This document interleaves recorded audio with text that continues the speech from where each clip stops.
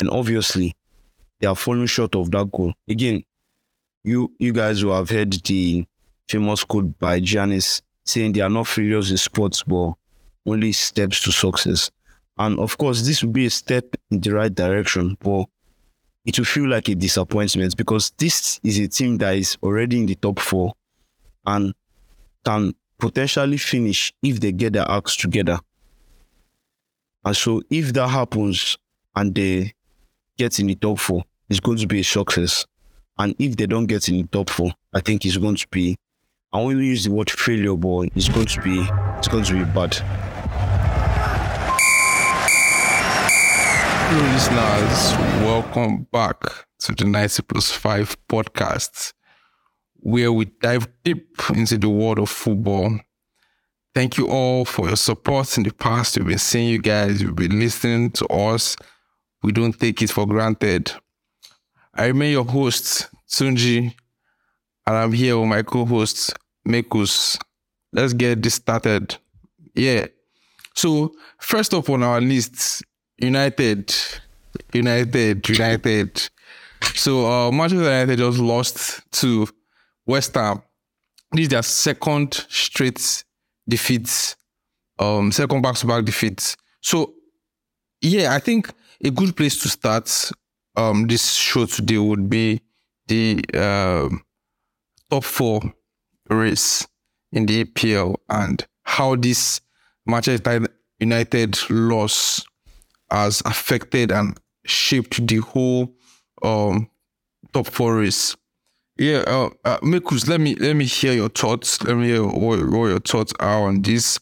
One could say it's David De Gea's error that led to the goal, but we saw Manchester United, they had opportunities to score, but same thing with West Ham, and West Ham just made use of the opportunities more. If Manchester United could have scored more goals, most likely they would have won the match. So, what are your thoughts, Mekus?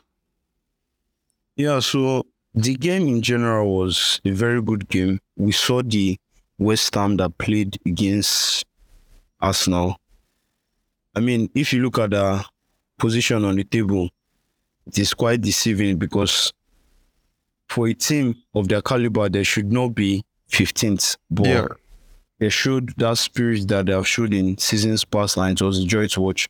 And on the year's error, like you said, they had chances before the error and after the error. Yeah. Anthony had chances, Bruno had chances, Rashford had a chance or two, and they were not able to kill it off. And so he just had to take a fluke goal from Berama to, seal the 3 points for West Ham, which was a bad error, but to pin it on the year alone would be kind of harsh. Like I think Bruno said after the game in his interview that they won't pin the loss. Obviously, he's going to say that, but actually, the loss cannot just be pinned on the year because Man U had a lot of chances. Okay. So now, yeah, I would like to know, yeah, if Manchester United goes on and maybe for some funny reasons they don't qualify for the Champions League, but they win they've won the Carabao Cup and they're in the finals of the FA Cup, can we still say they've had a good season and this whole project that Ten Hag has been telling us about is now working? You get me? What do you think about that? I think just like Arsenal, you have to ask yourself, where are they coming from? And you look at their last season, they were not in the Champions League. Yeah. They were in Europa. Yeah. And so this season, what was the goal they set for themselves? Because it's easy for us to comment and say, oh, this season has been a failure. This season has not been good. But again, it depends on what they have set as goals. And if their goal this season was to qualify for the Champions League, then obviously they are falling short of that goal. Again, you guys will have heard the famous quote by Giannis saying they are not failures in sports, but only steps to success. And of course, this will be a step in the right direction, but it will feel like a disappointment because this is a team that is already in the top four and can potentially finish if they get their acts together. And so if that happens and they get in the top four, it's going to be a success. And if they don't get in the top four, I think it's going to be, I won't use the word failure, but it's going to be bad. It's going to be bad. And it will be something that they did not anticipate. Yeah, at least at this stage of the season. That's okay. You made an important point now. Yeah, you said for us to evaluate their performance, we have to look at where they are coming from to where they are and everything. But we all know, Manchester United finished 6th last season. I think if for any reason they don't go for Champions League or qualify for this Champions League spot, I think it will be horrible because it's just be as if they move from 6th to 5th, and I'm sure that's not really their target for this season. So I don't think that would be nice. That would be nice for them, the fans, and the management as a whole. So I think we cannot talk about Manchester United without talking about their players. Let's go into specifics here. I think the first player we should touch upon is David De Gea. Yeah, he has been the one that has been like the talk. Everybody has been talking about him. He's the reason why Manchester United has been losing and everything. So I think his contract is running out at the end of this season, and he's the highest paid players in Manchester United in terms of wage. Do you think he deserves a contract extension, even if he might get a pay cut? And we all know that, we all know the guy on a good day he can make a lot of saves, but De Gea cannot play out from the back to save his life. So in the modern style of football, you have, as a keeper, you have to be able to play out from the back, play with the ball, be good with your feet. Do you think Manchester United should just move on from David De Gea and look for a keeper in the summer? I think the question we should ask again is, it all depends on the style of playing the coach wants. And of course, we have seen it that Eric is the person that wants a possession style kind of, and he wants his keepers to be able to play out of the back. And like you said, in this modern time of football, it is unheard of for a keeper not to be able to play with his feet. Yeah. And that is one of his weaknesses, to be honest. Yeah. It's one of his weaknesses. And I think what Man U and Eric have to look at is this. They have to weigh pros and cons. And so you ask yourself, this guy can play well with his feet. What are the advantages? Like you said, on his day, he can save games. He has done it plenty of times. And so it's almost like there's a parallel between him and Courtois. I'm not in any way comparing them, but if you look at the way they decide games, you can see that there's a parallel. And with Courtois, Courtois has actually improved with the ball on his feet. And so one will be able to say that if De Gea can improve on that, then it should be worth keeping. But I feel like the best solution for Man U is this. They need to get a keeper that can challenge De Gea for that position whilst retaining him on lower wage. So that way, you have the leverage of saying, we're keeping you, but if you are not willing to improve, this is someone that can take your place. And I think that is better for the whole squad. Yeah, I totally agree with you on that. So, before we move to the other player that I want us to talk about, let's just go through some tweets. So, this is what we have from ESPN FC. It said, only Jordan Pickford has has more errors leading to goals than David De Gea in the last 5 Premier League seasons. This is crazy. I came across this stat and this is crazy. Like, yes, we are saying David De Gea is good. He makes a lot of saves, but he makes a lot of errors leading to goals. And this now brings me back to the conversation we were having some time ago about Maguire, saying that is Maguire unfortunate or he had just really been incompetent. So I think when you have someone like De Gea at the back who has this kind of stats, having the most errors leading to go apart from Pickford, it just goes to show the kind of person he is, and he can make any good defender look bad on a good day. Yeah. So moving on to the second player, we can't talk about Manchester United without talking about Marcus Rashford, their star boy. So Marcus Rashford has gone 15 matches for Manchester United and has scored 4 goals and 2 assists within that period. So yeah, this guy is someone who Manchester United fans have tipped him to be a Ballon d'Or contender. So I think it's time for us to wake Manchester United fans up from their slumber if they've not woken up yet to see that this guy is just there. He's not really who you think he is. I mean, he just has 16 goals in the EPL this season. Meanwhile, someone like Mo Salah, who in one of his worst seasons ever, has scored 19. So what do you have to say about this, Mekus?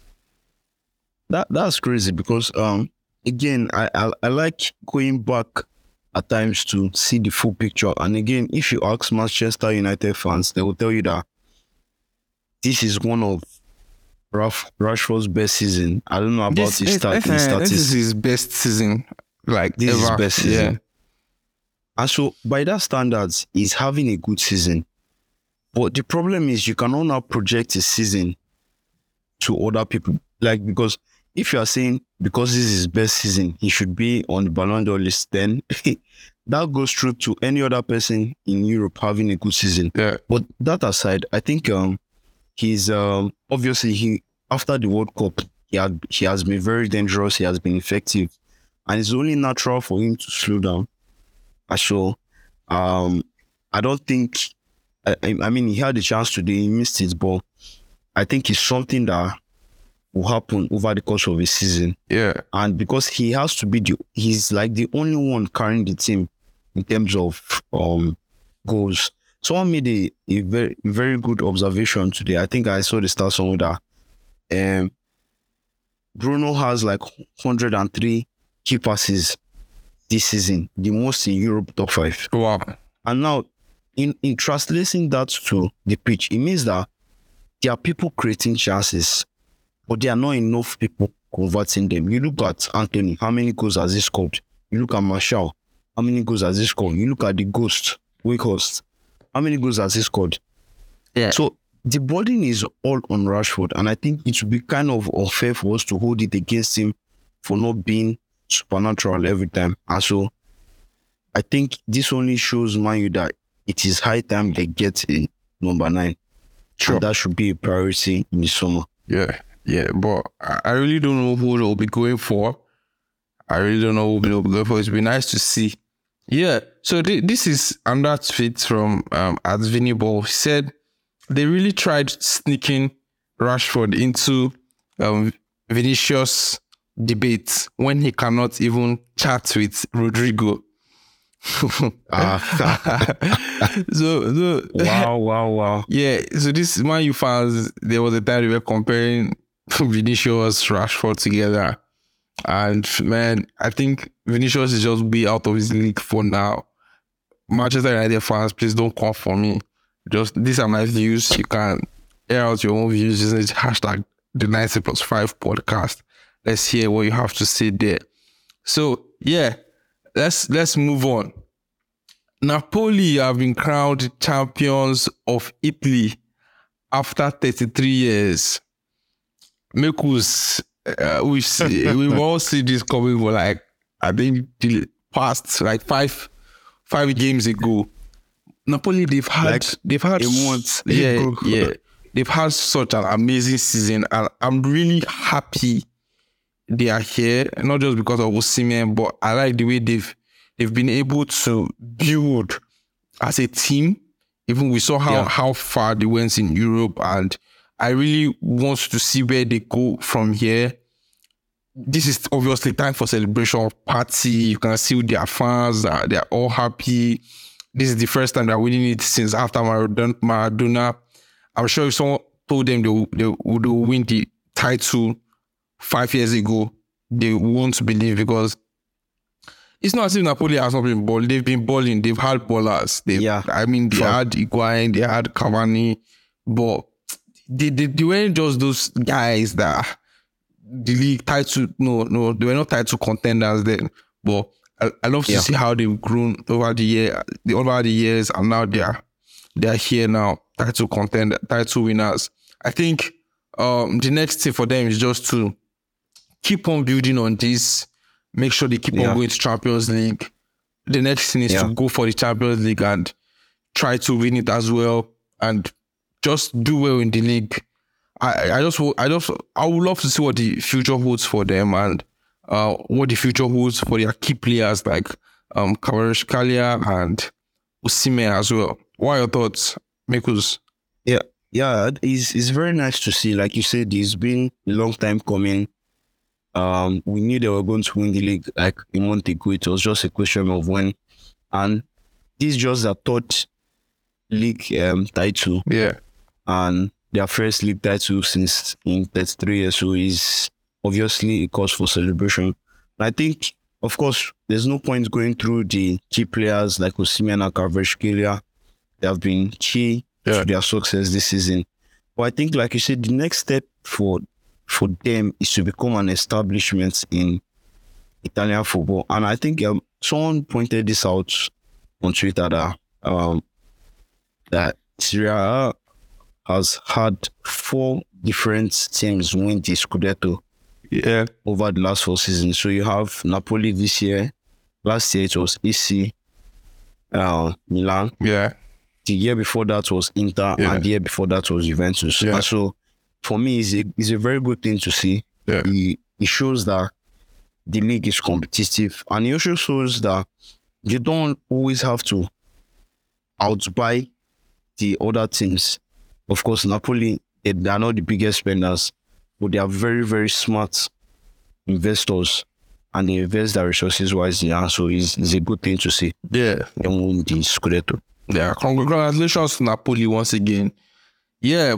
Moving on to the next section, the hot tweet section. Let's go.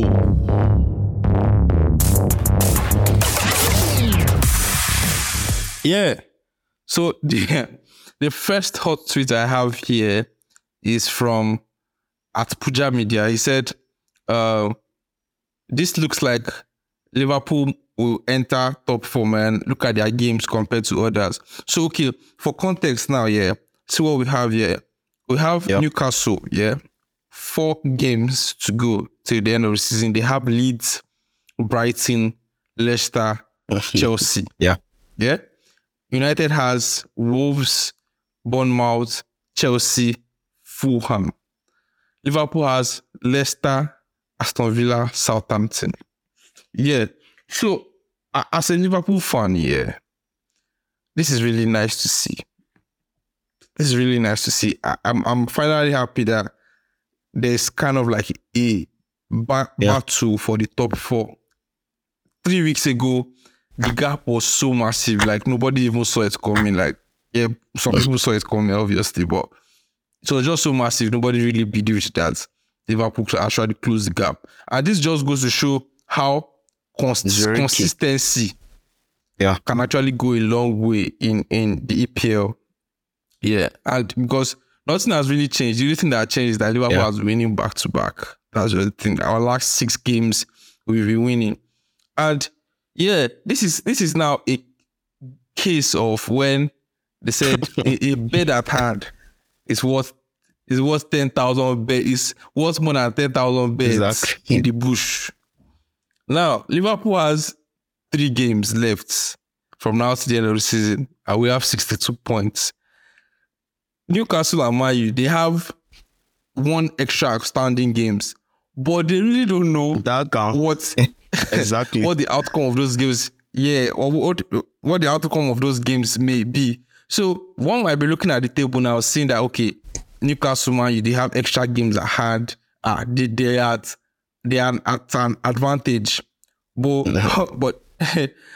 they don't really know that it's Liverpool that are actually at an advantage because exactly. they already know where they start. So Yeah, what are your I thoughts think, on this? I think it's like you said, that game in hand. We have seen it plenty times.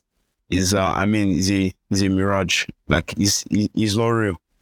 And so it's better you have those points at hand than the game in hand. And why I will say is this, it just goes to show how good Klopp is. I think we're speaking off camera and I was telling you that Klopp literally, like you were saying that Klopp literally caused a problem for himself by not getting midfielders this season. And let's be honest, if you were to summarize this Liverpool season in one sentence, it would be the midfield. And because of the midfield, the attack has lacked. Because of the midfield, the defense has lacked. And he has found a way to get players fit and give a new system to balance up. And so, like you said, just winning back-to-back games creates a momentum that energizes the whole team. And I think Klopp was saying something weeks before. I think it was a week or 2 weeks ago, and he was like, there's no hope for top 4. And I think that he was being a bit cheeky because he did not want to put the just like the same way Pep was saying, there's no hope they'll win the league. That Arsenal is going to finish 100 points. It's reverse psychology. It's reverse psychology. These guys, and you can see that. Yeah, you can see that the players are responding properly, and of course they are used to winning. That's the first thing we should do. And so when they meet winning again, it's almost like it's like a transfusion of the mentality. Once they have that first win, the second win, the third win, it just become natural. And I feel like Liverpool are going to make the top 4. So it's just left for Newcastle and Man U to drop. All right. I really don't want to put my hopes too high. So let's just see. But me, I've said it on this podcast. Liverpool didn't finish top 4. But let's see what happens now. Yeah. So the next tweet I have here is from BR Football. It said 4 years ago today, Liverpool did the famous 4-0 comeback.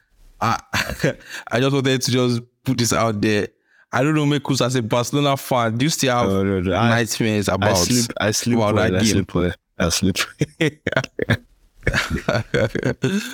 All right. So yeah, the next tweet is from @Squawker. It says, Declan Rice is the only player in Europe's top 5 leagues with 30 plus in these metrics in 2022-2023. He has 62 interceptions, 51 clearances, 38 tackles completed, 36 aerial duels won, 36 chances created, 33 shots, and he's won possession more times than any other player in the Europe top 5 leagues. That's 322.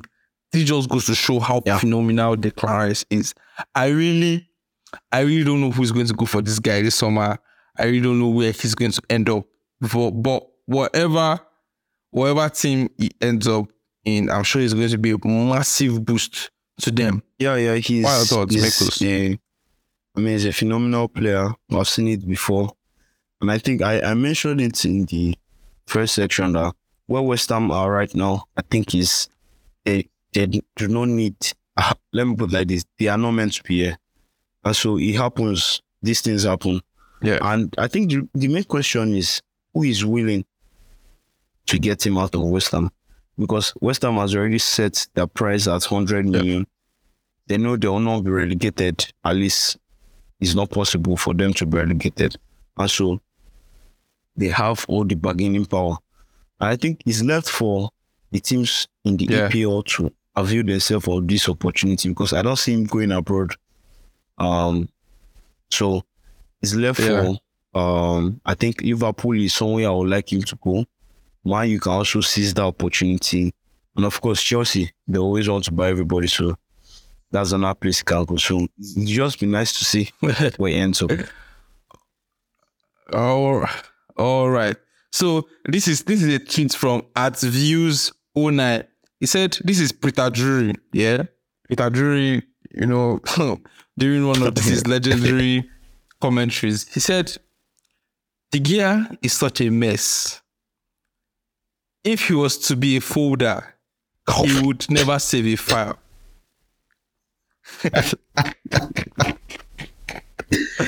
Wow. I really don't know if this was for real or this was just it doesn't mean yeah. I don't know. Oh my goodness. Man, but big ups to Peter Drury. He's such a legendary commentator. Like ever since I was very young, I've known him. His style of commentary and everything is just really, really amazing. Say, I don't know, Mekus, did you see PSG's lineup today? They started boys like Ekitike, Vitinha, Zaire, Emery, Bernard, and they won 3-0. It was really nice. I thought it was dreaming. It was really, really nice. I'm not even joking. I thought when I saw the lineup, I was like, nah, this can't be real. The players there were a lot of young players, though. So obviously they are not known to the player stage. So someone like with the amount of random players that were in that start lineup today, they said if you compare PSG's team to Man City's team, you think PSG's oil money is PSG's oil, is coconut oil. So this tweet is from @DeMalik. He said, Manchester United have lost more games than Chelsea in May. Crazy. So Manchester United has lost more games in May than Chelsea. What are we saying? Yeah. So like I said on this podcast, we need to actually start imbibing a culture, whereby we clap for teams after they've achieved something spectacular. Yeah, so Chelsea, they ended up winning after how many games? 10 games. I think 10 games without a win. You guys ended up winning something today.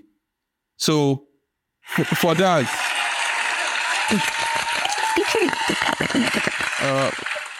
Chelsea finally won after 10 games, man. I'm really, really happy for Chelsea, yeah. I'm really happy they've come this far, yeah. And finally they scored 3 goals in a match. I know there's no Champions League spot or Europa League spot for Chelsea. So I think at this point the highest thing or the best thing Chelsea can do for themselves is just to keep on winning and just give their fans something to be happy about from now to the end of the season. So with this, we've come to the end of the 90+5 podcast episode for today. Thank you to all our listeners. Like I said at the beginning, we don't take your listens for granted. Thank you very much for taking out of your time out of your busy schedule to listen to the 90+5 podcast. Yeah, we really appreciate you. Let me leave listeners with this question. What do you think would be the right price to sell the Clan Rice this summer? No pun intended.